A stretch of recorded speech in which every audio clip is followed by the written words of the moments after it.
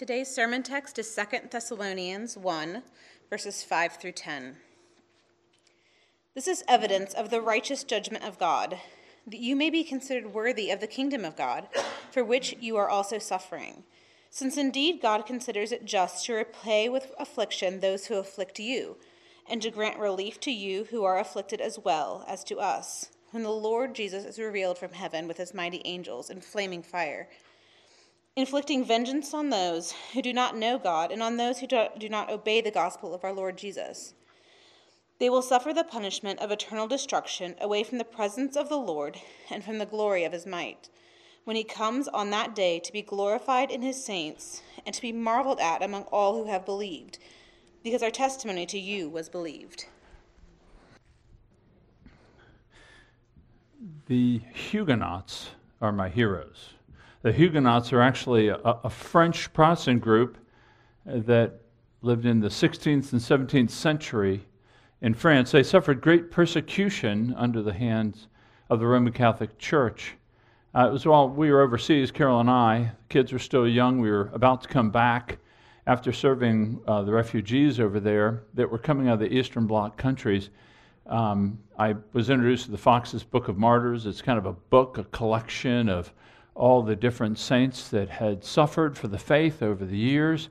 It was really a watershed moment for me to understand or begin to understand what it really means to be faithful in endurance and to be strong in the face of persecution, to remain in faith. You know, we had dealt with all these refugees that were coming from Iran, from Bulgaria, Albania, at the time Czechoslovakia, and all these people would come out who were Christians that had testified to remaining faithful in the midst of great pressure. And it was really amazing to me, how do you endure? You know, when the pressure comes on the church, how do we remain steadfast in faith with joy? Well, this is what we found last week in the church of these Thessalonians. You know, Paul says, he commends them, he boasts of them to all the other churches. No, they're steadfast in faith. They're remaining fixed and firm in faith. And he commends them. Well, today he tells us how they stood firm in faith. In other words, what was it about them that kept them standing firm in faith? And what we find here is that the answer is simply this, that they had a vision of that end day. They had a vision of the final day. So Paul, kind of, if you will, the apostle, he pulls back the curtains and he says, this is what life's going to be like. This is what's going to happen on the last day. He's giving us a vision. He's giving us a glimpse of a future day which gives power for us to live in this day. It's an incredible vision. It's to give us hope, encouragement, steadfastness. So here's what I want to do. I want to look at this day, just 4 aspects of what it means when it talks about on that day or when the Lord appears. I want to look at 4 aspects of it, and then I want to look at some implications, what you need to do with it. So I'm going to back end the sermon with the application. Normally I weave it all kind of together and through, but I'm going to push it all to the end. I just want to explain the passage and then the implications for you. So this idea of what is this glorious day? What is this return of Christ? Because Paul is speaking about it and saying, this is why they were steadfast. They had a clear, a fixed vision on that day. Okay, so the first thing we learn about the return of Jesus, or this day coming, is that the return of Jesus will vindicate our suffering. It vindicates our suffering. Now, let me explain this to you. Look with me at verse 5. At verse 5, he says, this is evidence of the righteous judgment of God, that you may be considered worthy of the kingdom of God, for which you're suffering. And now, let me explain. Paul is not saying that if you suffer, it's going to make you worthy. Or if you really suffer, then you're deserving of going to heaven. He's not saying that. He's not saying, hey, you ought to go out and find really go suffer for Jesus, and then you can be assured of going to the kingdom. He's not saying that.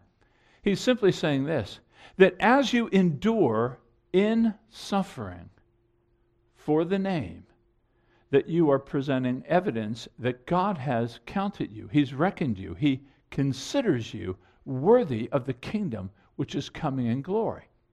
In other words, remember in verses 3 and 4, if you're increasing in faith, you're increasing in love, you're remaining steadfast, that should be evidence to you and to everybody else that God's at work in them and that they are actually God's children. That if you persevere in faith, you continue to hold on to this belief that God is good, He's sent a Son to save, and you bear pressure and hardship because of it, if you are able to endure, then there's all this evidence being provided that, yes, I am one of God's children. Now, you might say to me, well, that's kind of upside down. I mean, normally when we think about suffering, we're forsaken by God. We're being forlorn by God. He's passing over us. In other words, if God lets us go through the meat grinder, what's that say about God and His love for us? And Paul's saying, no, it's the opposite. It's the opposite. In other words, remember a few weeks ago we talked in 1 Peter about how fire doesn't make gold more valuable, at least not initially. What it does is it reveals the quality of gold. God uses suffering to reveal to us, to confirm to us and to others, they're mine. I mean, we saw that with Jesus, right? I mean, Jesus only entered His glory once He went through the path of suffering. Suffering confirms, as we remain steadfast, enduring in hope, it confirms, no, God's saying, that is one of mine. That is a child of mine. It's providing evidence for us. So one author said that suffering is like God's school preparing us for heaven. So as we enter suffering, I don't want you to think God's against me. No, the endurance in suffering is providing evidence of God's choice of us. It's otherworldly, I get it. But he says it's evidence that God has rightly judged us as His own children. That's the first thing we see about the return of Jesus, that suffering is confirmation. Not suffering for doing wrong, not suffering for being foolish, but enduring and suffering, not just physical persecution, but just the endurance of this fallen world. But we remain, it's the cancer, it's the other issues that come into life, but I'm clinging to Christ. I'm clinging to Christ.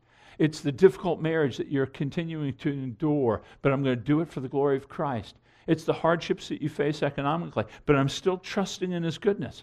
All those things are providing evidence, confirmation. God looks at you as worthy, because you're hanging on in the midst of difficulty. It doesn't make you worthy, it evidences it. Okay, the second thing we see about the return of Christ is that at the return of Christ, He will bring justice to the ungodly. Now look with me at verses 6 through 9. Since indeed God considers it just to repay with affliction those who afflict you, and to grant relief to you who are afflicted, as well as to us, when the Lord Jesus is revealed from heaven with His mighty angels in flaming fire, inflicting vengeance on those who do not know God and on those who do not obey the gospel of our Lord Jesus. They will suffer the punishment of eternal destruction, away from the presence of the Lord and from the glory of His might. How do we endure suffering by looking at this day? Well, we endure the sufferings and the trials and the hardships because we know that God will make all things right. God considers it just to bring about affliction to those who afflict. He will literally consider it just to bring trouble to those who bring trouble. He's going to bring about a divine justice. You see this inflicting vengeance. He's not vindictive. He's not having a temper tantrum. He's not having a fit of anger where he loses his cool. No, that word vengeance is a firm administration of divine justice upon it. The punishment will fit the crime. It will be just. It will be fair. Now, sometimes we see that in life. Sometimes we see little glimpses, if you will, of divine justice. So a few years back, there was a church in Baltimore City. They had finished taking their collection. A man came in to the back of the sanctuary, robbed them, took all their money. It had just been collected, took it all. I may have shared this with you a number of years back, but took it all, ran down the stairs, got to the sidewalk, boom, died of a heart attack. They got all their money back. They got it all back. You know, sometimes you see divine justice, little snapshots of it in life. But by and large, the justice that we desire will be seen on that final day. When he appears, God will afflict those who have afflicted. He will bring about a full judgment. And this judgment is upon those not only who afflict, but you notice on those who don't know God and on those who don't believe in the gospel. God will bring condemnation upon those who don't know God and those who don't obey the gospel of the Lord Jesus. Now, is this one or two groups? Well, some people think it's two groups, maybe atheists and hedonists. I think it's one group, because I think they're related.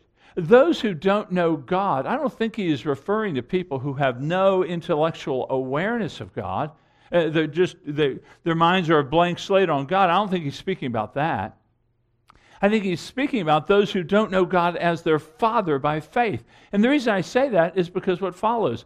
They don't obey the gospel of the Lord Jesus. Now, that I know seems confusing to you because you're thinking obedience, you think of law, and gospel, you think of grace. So how can there be obedience to the gospel? I think what he's saying here, obedience to the gospel, is that you're receiving it, you're accepting it, you're embracing it. In other words, to be obedient to the gospel is to recognize I'm a sinner and I need to come to God through Christ by faith and repentance. So to submit to the gospel or to obey the gospel is to recognize I can only come through repentance of my sins and through faith in the Son who leads me to the Father. The two are joined together because you can't find the Father apart from the Son.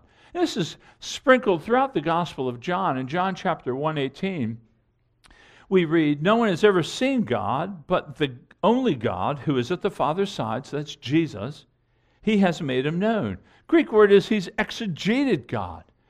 Jesus has come to make the Father known to us as a Father. But you see the same thing in John 5:22, "For the Father judges no one, but has given all judgment to the Son, that all may honor the Son as they honor the Father. Whoever does not honor the Son does not honor the Father who sent him." So to ignore Jesus is to not know God. You see the same thing in John 14:6. "I'm the way, the truth, and the life. No one comes to the Father but through me," Jesus says. So you can't know God apart from the gospel that Jesus has come to bring. He says the same thing in John 17. He says, "And this is eternal life, that they know you, the only true God, and Jesus Christ whom you've sent." Do you see the connection there? So Carol and I met a new friend, and so we took him out to lunch last week, and we wanted to take him out to lunch to just share the gospel with him. Just wanted to know, did he know the gospel? And so he began telling me about a journey that he's making to God. And I was able to say, well, your journey will never find success if it doesn't meet Christ along the way. You will never get to the Father except through his Son whom he has sent. That's the only way. And that's why I think Paul says that they don't know God and they don't obey the gospel of our Lord Jesus. The gospel is the means through which, by faith and repentance, we find God as our Father, forgiving and loving.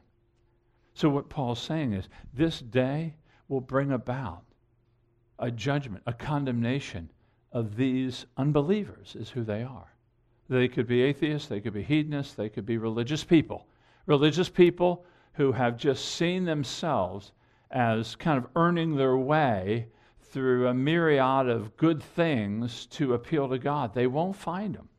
And they'll stand under this condemnation. And those who afflict. And notice the destruction. It's an eternal destruction. The word eternal is what it means. It is never ending. There is no end. Now, that word destruction in Greek has a wide range of meanings.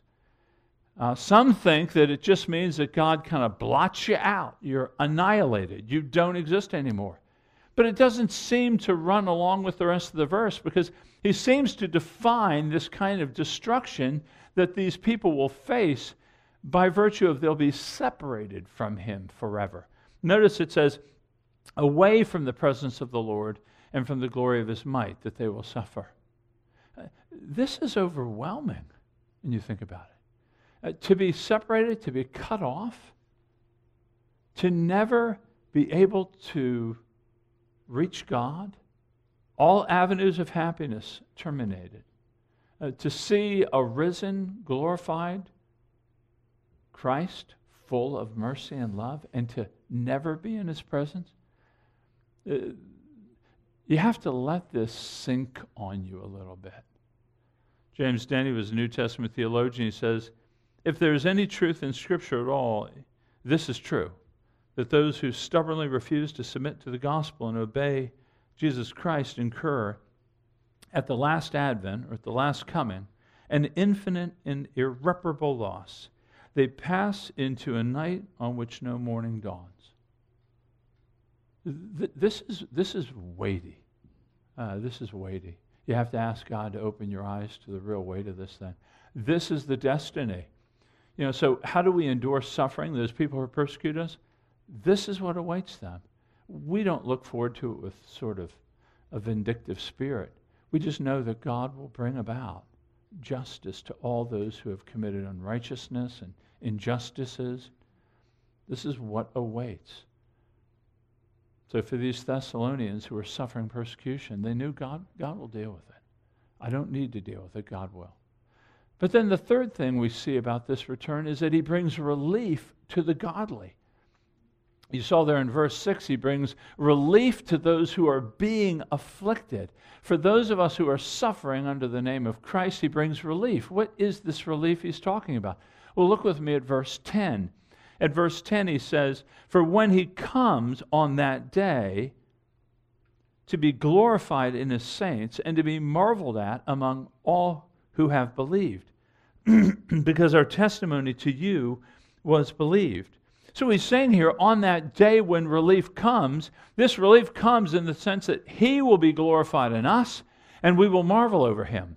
These saints. Now, what is a saint? When I was raised, saints always were old, dead men who were either monks or priests. They usually had some yellowish shoe behind their head, and they were on these placards or icons or pictures of old saints.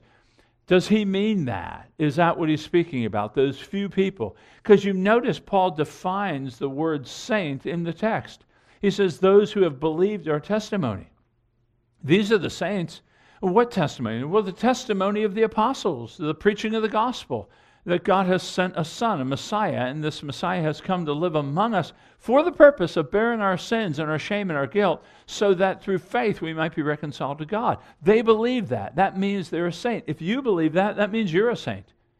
If you actually believe God has sent a son, and through him alone can I be reconciled to God, because he's going to be in my place, bearing my sin under the judgment of God, then you're a saint. You may not be perfect, none of us are, but we're being perfected, and we will be made perfect on that final day. But this is the relief, that you're a saint in which he will come and be glorified in you. He'll be glorified. Now, what does that mean? Well, some people think it means like we reflect his glory, right? All of us, all the saints will reflect the glory of Christ. I think it's got to mean more than that, because he's glorified in the saints. There's got to be something more transformative than just reflective. So you think about, and John Stott makes this analogy, he says that a mirror can reflect, but the mirror is not changed by what it's reflecting. It's reflecting, but it's not changed by it. But if you think of a filament in an incandescent bulb, so move back from the LEDs, go back to the old incandescent bulb. Those wires inside a little bulb, and the electricity comes in, and they fire up with heat and light. And the wires are actually changing by the heat, putting off heat and light. I think that's what he means, that he will come and be glorified in his saints, that we will be changed by him.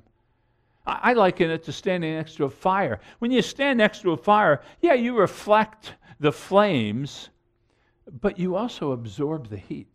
You're changed by the heat. When he comes, he will change us to be like him. Even John Calvin said this. He says, Paul declares that our Lord in no sense reserves his glory to himself, but he possesses it only in order to radiate it to all the members of his body. We will be changed to be like him as he is.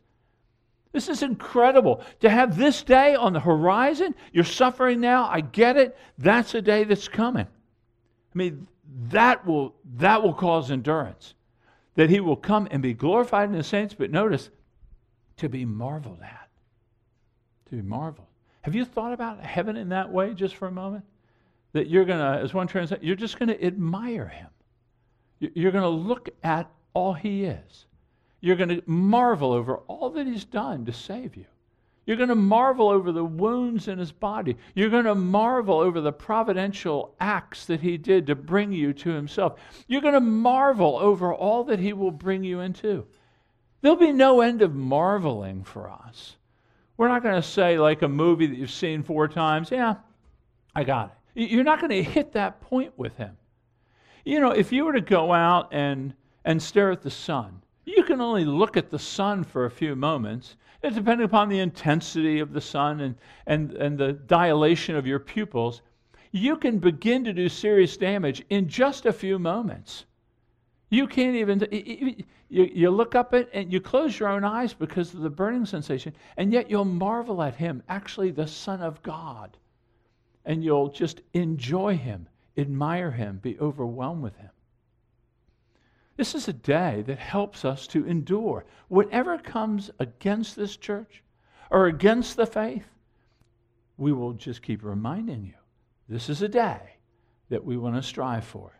It will create endurance in us. So this return of Christ vindicates our suffering. It brings justice to those who are ungodly. It's going to bring relief to the godly. And then last, this day will be visible. It's going to be terrible, and it's going to be beautiful. It's going to be all those things. It's going to be a visible day. We will see him come back just as he went. The same Jesus who lived among us and died for us, was raised from the dead, ascended to the heavens, and disappeared from our sight as he ascended to heaven. So will he come back. And let me remind you, he's going to come back in a very public, visible way. The first coming, no comparison.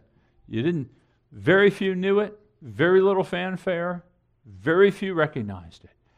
Everybody will recognize it. He's going to come back with angels in flaming fire. This is the point. There's no secret return of Jesus. It is bold and it is big. You know, we read just a couple months ago in chapter 4 of the first book to the Thessalonians that there's going to be a shout, there's going to be a trumpet of God blasted. The dead in Christ will be raised. We're going to be caught up in it, and then all come right back. There's no delay. There's no delay. Not only is there not a delay, but he's coming back to bring retribution and relief on the same day. He doesn't come back to bring relief, snatch up the church, go kind of hang out for 3.5 or 7 years, and then come back again. He comes back and brings relief and retribution, and then we marvel. And then the new heavens and the new earth. That's the way I would read this. I was raised in a different way. I understood his return differently as I was growing up. But they're happening at the same time. It's going to be terrible and beautiful. It's terrible for those who don't know God and who have not obeyed the gospel. It will be terrible. I want you to... The operative question when you read this text is, am I a saint? Am I one of his saints? Is this going to be a terrible day or a beautiful day? I have to ask you this. I know where many of you stand, but in your heart, is this going to be a terrible day? See, the reality is that to make this a beautiful day, it requires repentance and faith. You know, Jesus said when he came and began his ministry, he says, the kingdom of God is at hand, repent and believe the gospel. Now, when I say repentance, I don't mean simply that we're sad over doing stupid things that might have hurt nice people. When I talk about repentance, there's something more, it's more of a cataclysmic change. I'm thinking differently. I thought this was okay and this is okay. I lived my life for myself, but now I begin to say, no, God is holy, God is just. My life has been lived in absolute rebellion, maybe a benign rebellion. I'm not shaking the fist at God, but it's been a rebellion because I've lived with myself at the center of my universe rather than the one who's giving me breath, actually giving me breath right now. And we have to repent of our sins. We have to turn away from them. confess them to God. There is a place for contrition, that I feel bad. But we turn away from sin and we turn to God. So repentance is an action of distancing yourself from your philosophies and patterns and behaviors and attitudes of life. But it has to be included with faith. When I talk about faith, I don't mean you're aware. I don't mean you believe it's going to be a great day today. That's not what I'm talking about.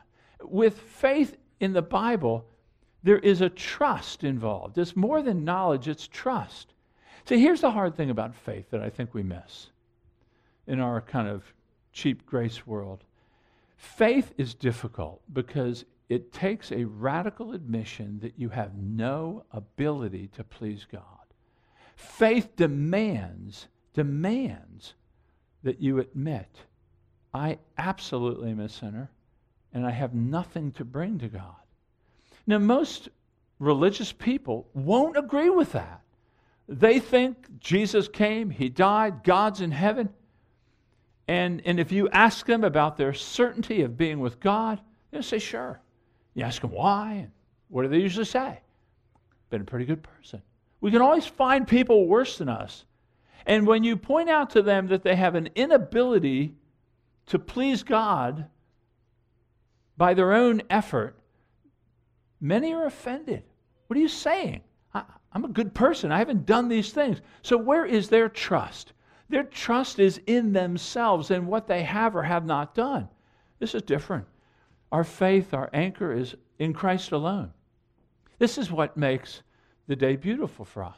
And I would just ask you here, if you're uncertain, don't neglect the mercy of God. Don't neglect this day as a day of repentance and faith for you, to turn by faith and ask him to save you. And as you're asking God for salvation, look at Christ, who is the means by which you can come to God. So it's a terrible day for some. It's a beautiful day for others. This day will be a major contrast. Sheep and goats separate. It'll be a beautiful day. A beautiful day. In the sense that we'll marvel over him.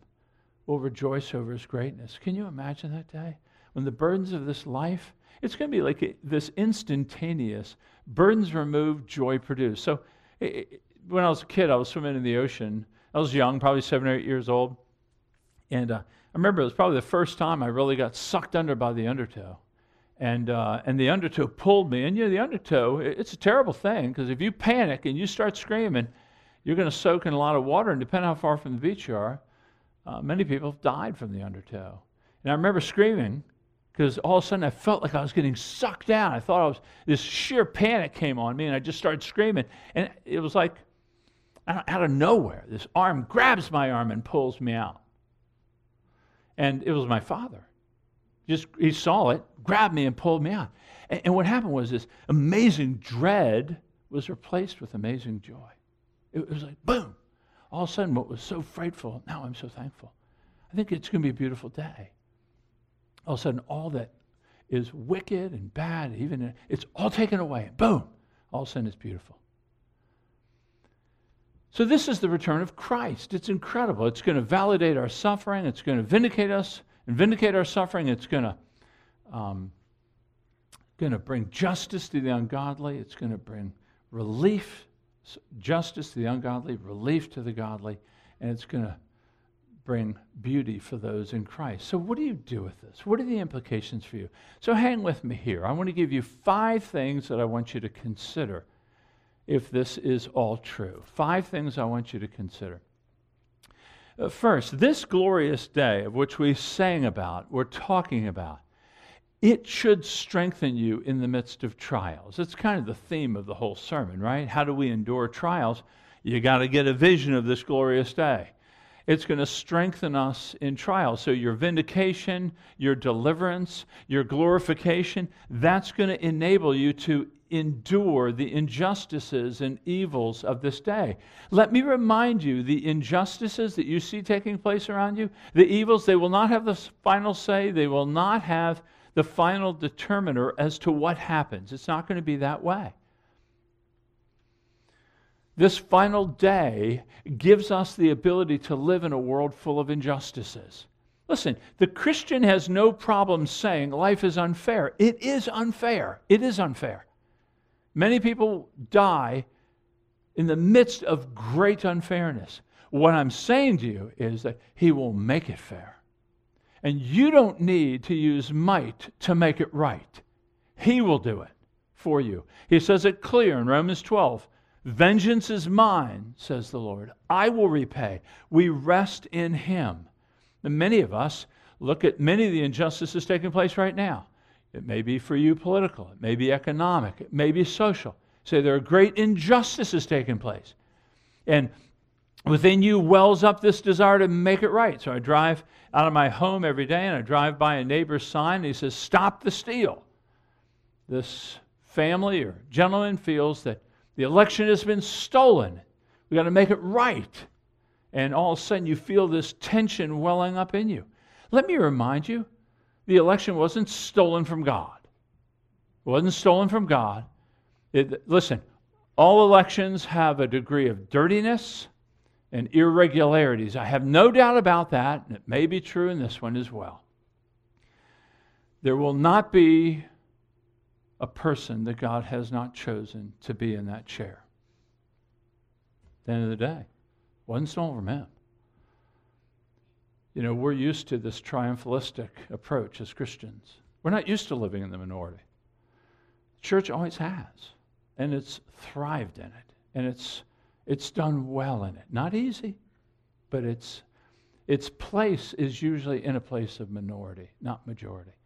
So we can endure injustices. He will make it right. Flaming angels coming back. You can rest assured He will do it in a way far better and far balanced than we could ever do it. Secondly, this glorious day is to rightly align your fears. You know, we're in great uncertainty, times that are uncertain, and many of us are fearing. In 30 plus years of ministry, I've never seen Christians more fearful. I mean, the injustices, on the political scene with the pandemic, you know, we are fearing all kinds of issues as well as fearing controversies. And I know controversies have always existed, JFK, the Twin Towers. We have controversies around vaccines and what's coming. Many of us are taking 10 steps down the road as to what might come, what might happen, and all these controversies brewing. Here's what troubles me. It's stealing your joy, it's stealing your peace, and it's stealing your faith. And it does nothing to bring justice to the troubled. It doesn't bring help to the weak. And it doesn't bring hope to those who are struggling to believe. The church has always existed in perilous times, and they exist by loving God and loving neighbor. By us being good citizens, doing what we can, but loving our spouses, instructing our children, being faithful at work, being sacrificial to our neighbors, praying for our enemies. This is how the church survives. This is how we will survive. This glorious day is no conspiracy. Let me tell you, it's no conspiracy. So here's what I want us to do. I want to shift our fears. So I want us to be like the disciples on the boat going across the Sea of Galilee. Here they are, fishermen trained, they understand the water. They're sailing, a squall comes up. A squall is like a sudden storm, but it's very violent. And these men are trained, and yet they feel there's an existential threat. What I mean is there's a threat to their existence. They think they're going to die. They're well versed on the threats of the water. And they start screaming out. They're terrified. Their lives are on the precipice. They have what they would say is a legitimate fear. But there's one in the boat who's sleeping.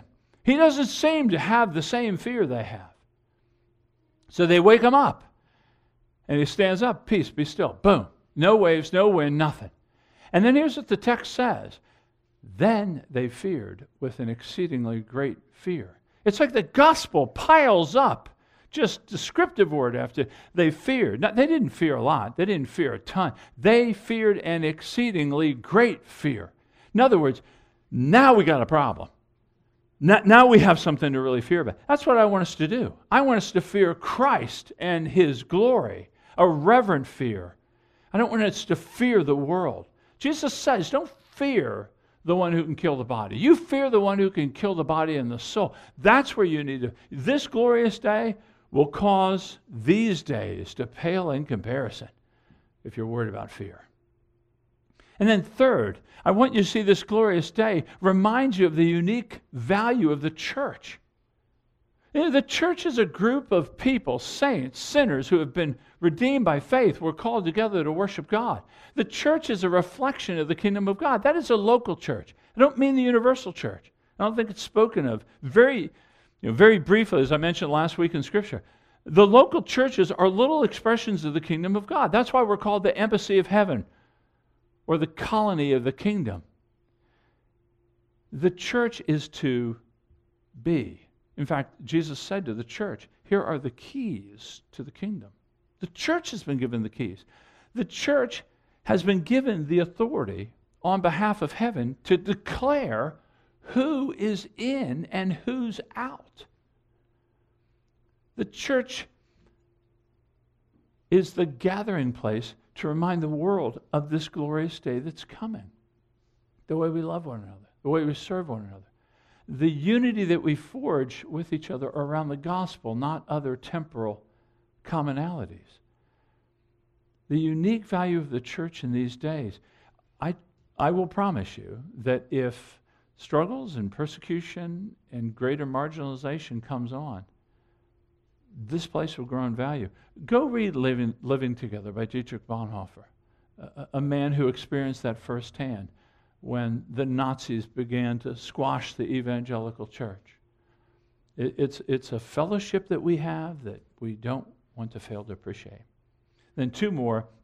One is that this glorious day emboldens gospel witness. Let me tell you, I think we're coming into times that are going to be great to declare the glory of Christ.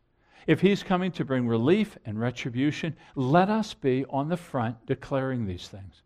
Let us be offering transcendent hope to a people who are watching their temporal hopes evaporate and be demolished.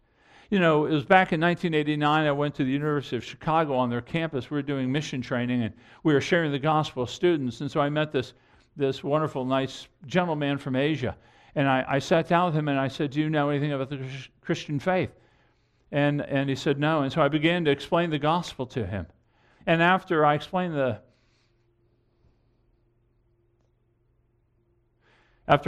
gospel, and he just looked at me, and he said, such a beautiful message. Why has no one shared this with me? I didn't know the man before. I never saw him again. Why hasn't anyone shared this with me? I had no answer for it. We want to share this with an urgency, not an anxiety. God saves, but God chooses to use us to declare this message. So if you're nervous about this, then grab a friend and develop relationships. Speak to your neighbors. I'm telling you, seasons are changing.